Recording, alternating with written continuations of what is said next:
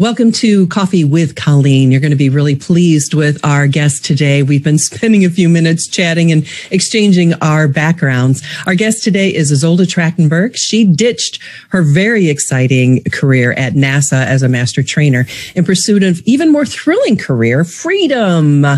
Her goal is to help you supercharge yourself and your every employee to new heights of innovation and growth through her innovative Aim High framework. She helps her entrepreneurs and business leader clients develop skills to be agile, innovative, and mindful individually and with their communities. I'm so pleased that you are here, and there's so many directions we can go. I just don't know where to start. Oh, no. Oh, no. That's a bad way to start a podcast. That doesn't bode well. Yeah, exactly. This is going to be a crash and burn. So basically, there's so many things we talked about in the pre-interview, but I really want to kind of focus on your Aim High framework, where you talk about agility, innovation, and mindfulness. And a little bit later, I want to talk about some of your background and how that works into this. But tell us, just to start, just give us an overview of the framework. Absolutely. First of all, thank you so much for having me. This is such a pleasure. The Aim High framework is actually really simple. It's the process of building an agile mind that has room and time and space to be innovative. And mindfulness gives you the chance to act on those inspirations because you're more present and aware of them when they arrive. That's really all it is. I broke it down into agility and innovation and mindfulness because I think it gets hard to jump in with everything you have. Instead, we want to have a little bit of a breadcrumb trail, a little bit of a path to follow. And the first step is to be agile, is to be aware of what's going on. And there are skills that we can build to help us hone that so that we are present and flexible when inspiration strikes. So one of the first things that comes to my mind is we live in such a fast-paced society that we don't slow down enough to listen and become mindful. And I think that's why mindfulness is such a big thing. So I think I'm going to start at the end and say, okay, let's start with mindfulness, because I have found for me personally, that's a huge thing. So how do you encourage people to become more mindful, and how do they do that? What steps can they take? It's a great question. And it's funny because Aim High is wonderful. MIA sounded a little bit missing in action-y for me, so that's why I didn't call it that, because mindfulness actually does come first. And the way it comes first is you build those skills. And it's so funny that you ask it this way, because to build mindfulness in a really fast-paced society, you have to go slowly. And so we need to take time to slow down. And it doesn't have to be a long time. There's this attitude of, oh, if you're going to become mindful, you're going to have to spend an hour and a half every day sitting still and not doing anything. And that's just not true. Especially for most of us, we're too busy to sit down for an hour and a half every day and go om. Not that there's a problem with that, but at the same time, it doesn't have to take that long. It can be something that you do for 5 minutes every morning and 5 minutes every evening. And it's really simple. The simple step is to sit, be still, and focus on your breath. That's it. You don't have to do a lot in order to reap the benefits. And one of the things that I encourage all of my coaching clients to do is first thing in the morning, before you put your feet, on the floor, sit up in bed, tuck your pillow back behind you, and just sit for 5 minutes. Let the day wash over you, let the morning wash over you, and pay attention to what you're thinking, pay attention to what you're hearing and how the sheets feel on your skin. Everything like that can be something that increases your ability to be mindful. And then there's a really simple and wonderful technique, and if it's okay, I'd love to share it with you. Please. That Navy SEALs use this same technique to relieve stress. And you may have heard of it, and it's wonderful because what it does is it allows you to awaken what they call the parasympathetic nervous system. We have the sympathetic nervous system. That's that fight, flight, or freeze. You may have heard of that. It's like, oh, danger's coming. What do I do? But the parasympathetic nervous system allows us to be in a space where we are building that awareness. And breath work is one of the best ways to do it. And it's a really simple technique that takes literally a minute. You inhale for a count of 4. You hold your breath for a count of 4. You exhale for a count of 4. And you hold your breath for a count of 4. And you repeat that 3 times. And that's 1 minute. And you will notice a change between before you started and when you're done. It changes something inside you, but it also, again, helps you build that awareness because A, you're building the skill of focusing on your breath, and B, you're taking a moment to be still. And being still allows that parasympathetic nervous system, instead of being worried about fight, flight, or freeze, to just be. And that is what mindfulness is at its core. So this is something, actually, my girlfriend's husband is a SEAL, and he taught me this a couple of decades ago. And I had no idea what mindfulness was at the time. I just knew that this is something that would calm me down in a stressful situation, like getting, looking in the rearview mirror and seeing blue lights, right? So, and you're sitting and you can't burn off that agitation. So it was the breathing. So he taught it to me years ago before I even knew about mindfulness. But what is it about, like you say, the first thing in the morning or late at night or, maybe in the middle of the day? Is there a specific time? So we know first thing in the morning. You know what? I'll get back to the specific time in a minute. I want to dig a little bit deeper into, because when I learned how to do this is something that was really powerful for me. Mm-hmm. So you're sitting up in bed and you're focusing on your breathing. My challenge when I started this was controlling my thoughts. Because I wasn't focusing on my breathing. I was thinking, do I hear the coffee maker going? Oh, good, it started. And then after I have coffee, I have to do this. And then I have to make sure to do this. And then my mind goes crazy in all sorts of different directions.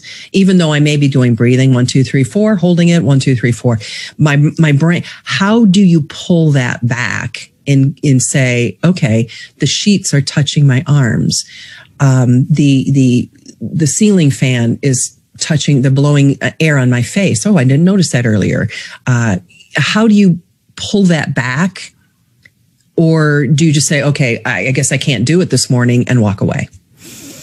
Well, I encourage you never to walk away. That's for sure. And the thing is, being still and allowing yourself to be does not mean having no thoughts, right? That's something that we tend to conflate, but it's not the case, right? We do have thoughts. We're thinking machines. Our brains are going faster than any computer ever designed all the time.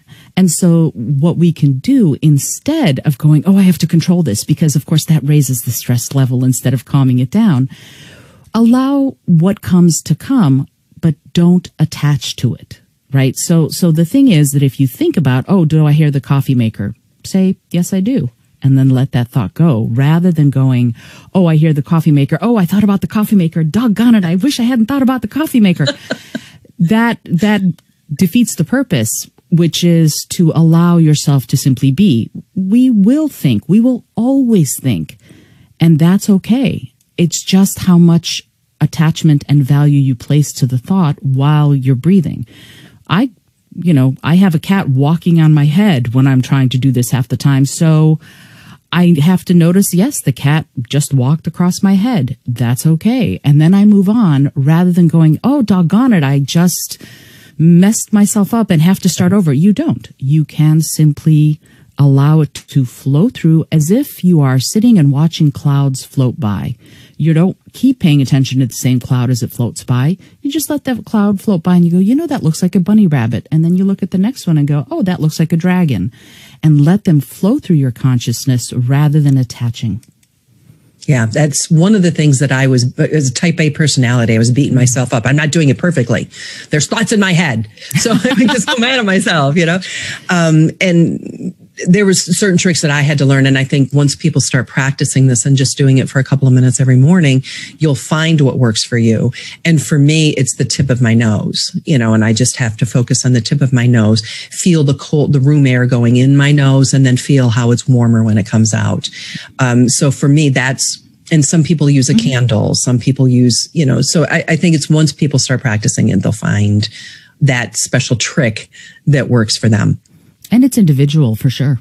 Absolutely. And one of the best tips I got was what you just said, because I've always been taught in mindfulness and meditation, and you have to clear your mind, and it never does. I can never. No. There's always something going on because we are rational thinking beings. So once someone told me that, I was like, oh, I guess I'm not a failure. I'm a human being and I have thoughts and it's okay. So you recommend morning, evening. Is there something special about certain times of the day that make it more effective?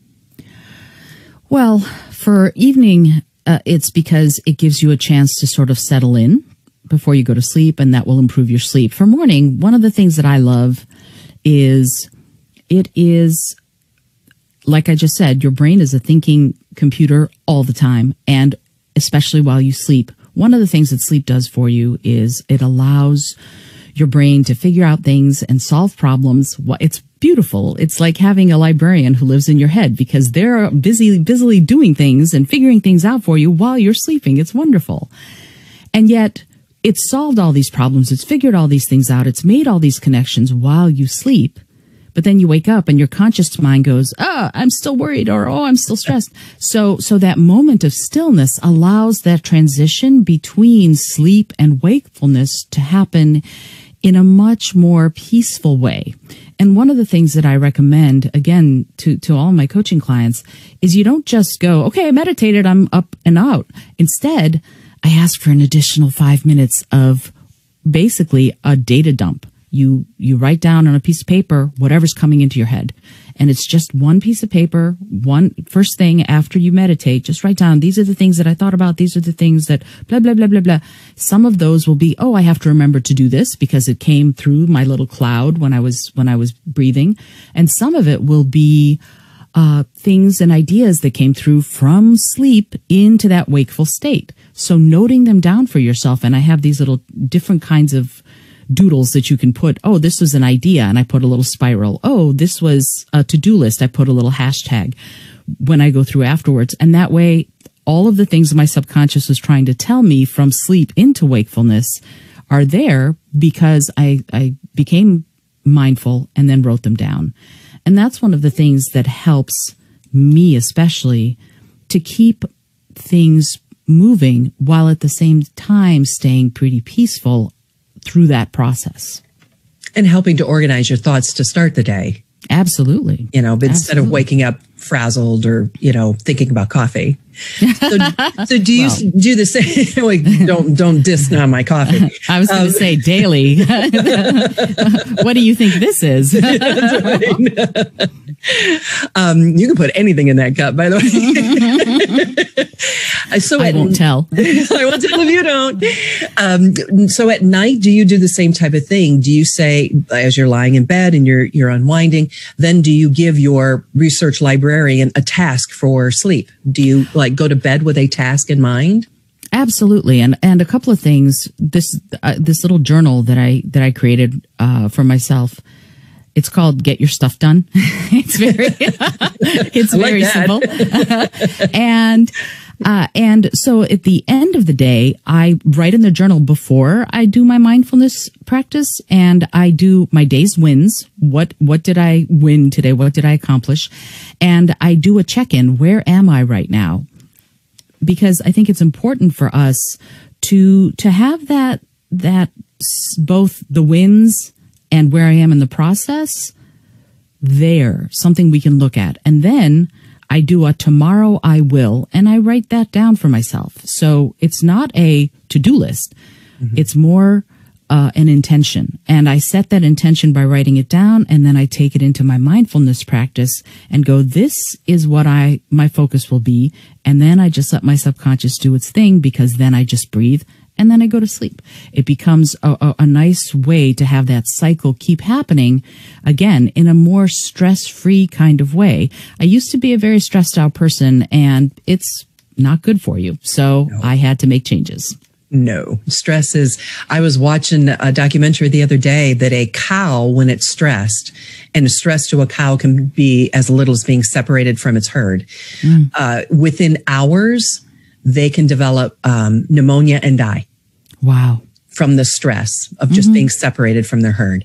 So stress kills. So that's one of the things that I really got into mindfulness, originally, because again, type A personality, I'm constantly going, there had to be a way to regulate that. So And I do the same thing at night. That's why I wondered is I ask and say, okay, this is my intention. This is a problem I'm trying to solve. So I just turn it over to my research analyst overnight and just give it to my brain and let it work on it.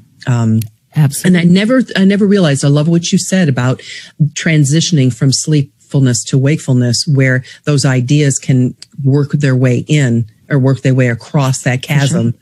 Mm-hmm. I love that. So now we've got this mindfulness, and we could go really deep into this, but I do have a guest coming up in a few weeks we're going to dive into that. So awesome. Take it to the next step of, we'll go backwards. How does that help innovation? Wow. So what's interesting about innovation is that so much of it is based in creativity.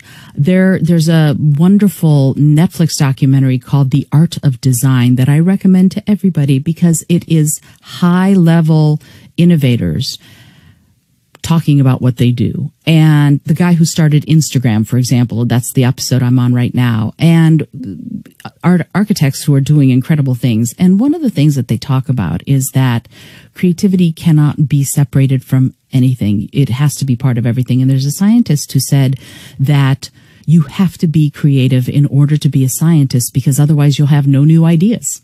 And I heard that and I went, yes, that's exactly it, right? So how does how does mindfulness drive innovation? Well, imagine that state of sleep to wake, right? That we were just talking about with mindfulness. That state is your subconscious. My inner librarian is Edna. That's her name. And she looks curiously like Edna Mode from The Incredibles, if you know who she is. That's who I envision when I talk to her. Anyway, so I give her problems to solve. I give her ideas for everything from the next book I want to write to the next song I want to sing, whatever it is. I let her handle it. And then in the morning, I take whatever thoughts I have and I bring them in. And those thoughts are often creative in nature. Creativity is a way to spark all of that. And innovation, the way I look at it is an innovator is a creative with a to-do list. And so because of that, if you are allowing that creative part of your brain, the part that's, here in the right hemisphere and the prefrontal cortex to actually be in the driver's seat, the more you will allow innovation to play in your life. And the access point is that mindfulness, because when the idea strikes, you don't just go, oh, I don't have time for it. Instead, you say, oh, there's something here. I need to think about this. I need to explore it. And that moment between when the idea strikes and when you verbalize it, that's the spark of creative genius, because the idea happens first. You don't even have words for it yet. And you have to be willing to let it get from the idea point through that empty space to when you put words to the idea. That, applied, is where all innovation comes from.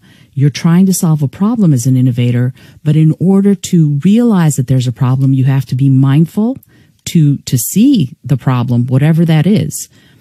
And then you have to be willing to act on it once you've had the idea. And so innovation comes from the intersection of both of those. It's kind of like the person who invented the washing machine. Why did she invent the washing machine? Because she was really tired of having to do laundry by hand. Right. Well, there you go, right? So she was solving a problem that the entire world that has access to washing machines is benefiting from.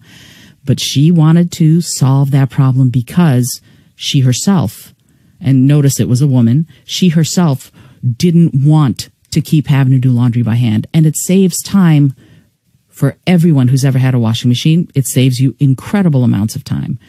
Where I grew up in the former Soviet Union, my first few years, laundry was a big basin and you scrubbed with your hands. That's how we did it. So when I first saw a washing machine, it was a hallelujah moment because wow, from now on, I wasn't going to have to do that anymore. I used to help my mom with the laundry.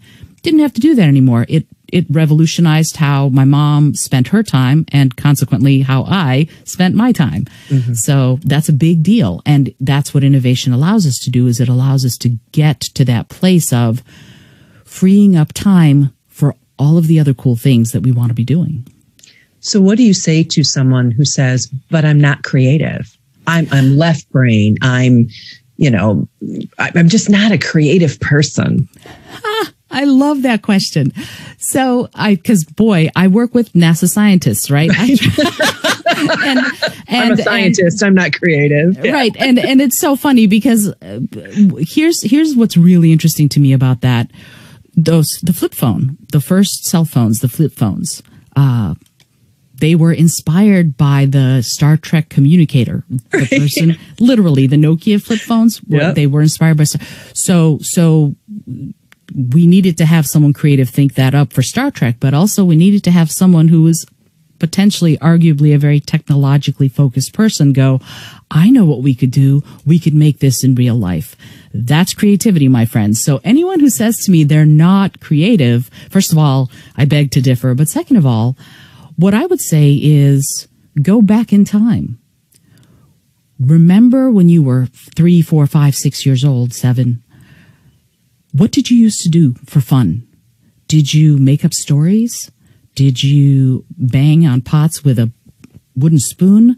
Did you write? Did you play? Did you run? Did you build forts? What did you used to do?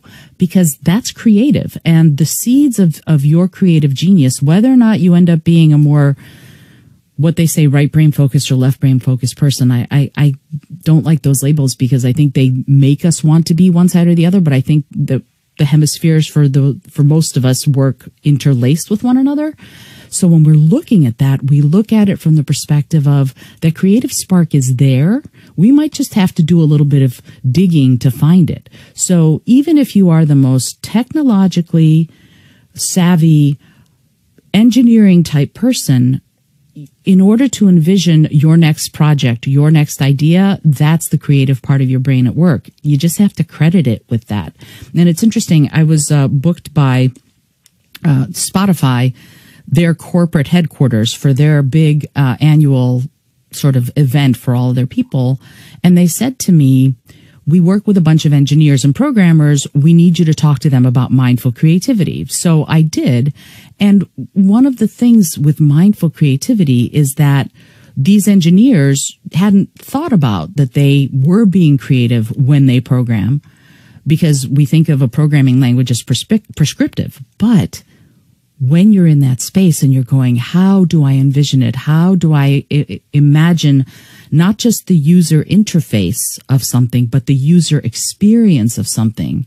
That is a very creative process. So anybody who says to me, oh, I'm just left-brained, I'm not creative, I would first ask them to investigate and discover where those spots in their life are that they're already being incredibly creative that they may not realize is a creative act.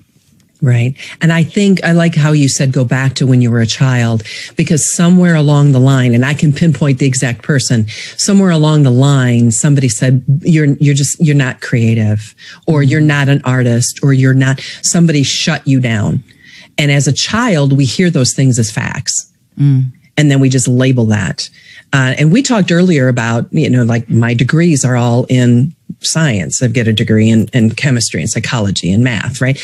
But I was also a musician, which is considered creative. But I read the notes. I played the notes that were presented before me, and I started with viola, so that was fine. Orchestral music, that's very prescriptive. But then I went into saxophone, and they put me in a jazz band and said, go for it. Have at it. And I didn't know what to do. I said, teach me to be creative. And the same thing happened. It didn't happen until I turned 50 and I went back to college and I got a degree in graphic design. And because I wanted to explore that creative side of my person in my brain. And my instructor said, I want you to create, instead of doing one logo, I want you to give me 100 different logos. I went, I can't do 100 of these. And she said, yes, you can. And so what she showed me was that was being creative. And I had labeled creativity as something different. So I find now when I work with people, when they say I'm not creative, I'm like, oh yeah, you are. Trust Absolutely. me. You just don't think you are, Yeah. And so I like how you pointed out with an engineer and the flip phone, and then in taking that to the next step, and that innovation is all part of that creativity. So after you do this whole mindfulness, is this where some ideas start coming, like new ideas? Do they slip in, or do you take that time when you're mindful to say, okay, now I'm just going to think about a new idea, or what are my new ideas? Or does it just come to you and that's when you write it down? You get to a point, I think, where they start coming fast and furious. So at first, you might be frustrated a little because nothing's coming. I don't know. I'm facing a barren desert, and deserts aren't barren. But that's my NASA Earth Science master trainer persona coming out for a second. But you're in that space, and you might get frustrated. And the way I say it is stay the course, because you may not realize it, but things are churning. And so when we get into that space of being, again, making room and flexibility to see those ideas, often we discount them before they're even verbalized. So building that awareness is the first step to seeing those ideas when they come by. And then once you start seeing those ideas when they come by, that's when the agility comes from, is being agile and flexible enough to go, oh, I'm going to make room for this. I'm going to allow the space for this, whatever this idea is. And I'm going to dedicate resources to seeing if this has legs, seeing if it's going to go somewhere. Because first of all, I do need to say that I'm a violinist, so you and I have a lot in common. Oh, gosh. I grew up playing the violin. But when you look at music, for example, and you look at this idea of classical music, and yes, you play the dynamics, you play the markings, you play the notes, you do what the conductor says, and it doesn't feel creative. And yet there is creative expression even in how you crescendo, how you get louder or softer. And yet, when you started playing saxophone and I started playing fiddle instead of the violin, so different kind of music, but with the same instrument, I had the same trouble. And you have to allow yourself the freedom and the courage to experiment. And that's a lot of what this is that we must, in order to be innovators, in order to solve these problems in our lives and in our work, be willing to fail.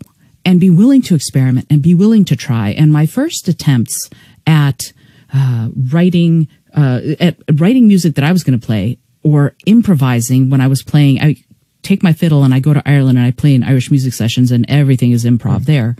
Yeah. And go to the pub. Yeah. Exactly. Yeah. You drink for free. If you bring an instrument, you drink for free. And I don't really drink, so I was drinking a lot of water. But anyway, so the thing is, the first few times, complete and utter failures. And I had to deal with that. I had to deal with the fact that, I wasn't 100% successful like I was used to being. As a violinist, if you can play the piece, you're good to go. But as a fiddler, it's a very different story. And we have to get to a place where we are allowed and even encouraged to fail. Elon Musk says that all the time. He himself says, I fail all the time. It's okay. Why? Because 1,000 failures gets me to that success. And that's the point of this, is that we give ourselves permission to experiment and try. Scientists do too. I mean, imagine a scientist who went, I don't know if it's going to work, so I might as well not try. The whole point of the scientific method is to go, I wonder if this would work. How would I test that? Let me build an experiment. And then once I experiment and see if I support my hypothesis or not, can I repeat it? Is it repeatable? And that's when you know it's real, is not just the one fluke that may have worked, but is it repeatable over the long haul? You know this, you have a degree in chemistry. So it's interesting when we look at this, it's a real shift away from what we think is the correct way of doing things, with air quotes intended. Air quotes, big time, yeah. Exactly. And what is the best way for us to be present and innovative and creative in our lives. And I think courage is the word you hit. Courage. And absolutely, we don't want to make mistakes. We don't want to look foolish in other people's eyes. So that all comes back. And I got to tell you, when I started doing my meditation and practicing mindfulness, and maybe it's part of being the age that I'm at, but I don't really care what people think anymore. Good for you. So it's like, yeah, whatever. I tried it. It didn't work. And then you get a couple of emails and like, yeah, you try it, So I go back to the Teddy Roosevelt quote. It's the people that are in the arena with you battling that matter, not the hecklers in the crowd. Right. So I'd rather be shoulder to shoulder bleeding with somebody than, listen to hecklers. So sure. Anyway, so that goes back to the whole courage thing. So, and there was something else you said that I wanted to pick up on, and I can't remember off the top of my head what it is. So anyway, moving forward to the agility. So we got mindfulness, innovation, and then now you've talked about the agility. So working all these things together, do you think your journaling and writing things down physically is important? Or is it just to sit down and kind of go through in your head, okay, I've done this, this, and this? Well, for me, it's crucial. I think it's important for all of us because it's a way of seeing it. It's a way, they say that, your brain, writing it down, your brain gets a little extra oomph. Mm-hmm. It's possible. I think the studies on that are out there, and I have not read them fully. I could go to the NIH, I suppose, and figure that out. But the idea is physicalizing things, mm-hmm. seeing them tangibly helps them be more real. It helps them be more real inside your subconscious and your conscious mind, but also it helps you hold yourself accountable. That's a big part of this, is how do we, in this very busy life that most of us are leading, hold ourselves accountable to do the things we really want to do? Because we don't always have time. And mm-hmm. one of the ways to build time and space for it is to prioritize it. Well, how do you prioritize it? By making it tangible. How do you make it tangible? Write it down. There's a real nice flow to it that we can access if we start at the very beginning, which is allowing ourselves the courage to try in the first place. Mm-hmm. Absolutely. And I have read the studies, but I also know from my firsthand experience that there's a difference between typing it out on my phone, typing it out on a computer, or getting a pad of paper and a pen and writing it out by hand. And for me, it's the writing it out by hand that I have found really makes it stick. Mm-hmm. And maybe it's that I type 100 words a minute, and I can't type that fast on my phone, but I can type on a computer at 100. But when you're writing it out by hand, it's a slower process. Absolutely. Maybe that's got something to do with it, where it's you're helping your brain think it through a little bit more, and it's sure. connecting, as you're scrolling on a piece of paper. So like I said at the beginning, we always try to keep these to 20 minutes. We're already over that. And I had 3 or 4 more questions that I asked that are going to lead us down a bunny trail to another 20 minutes. So we'll save that for our VIPs.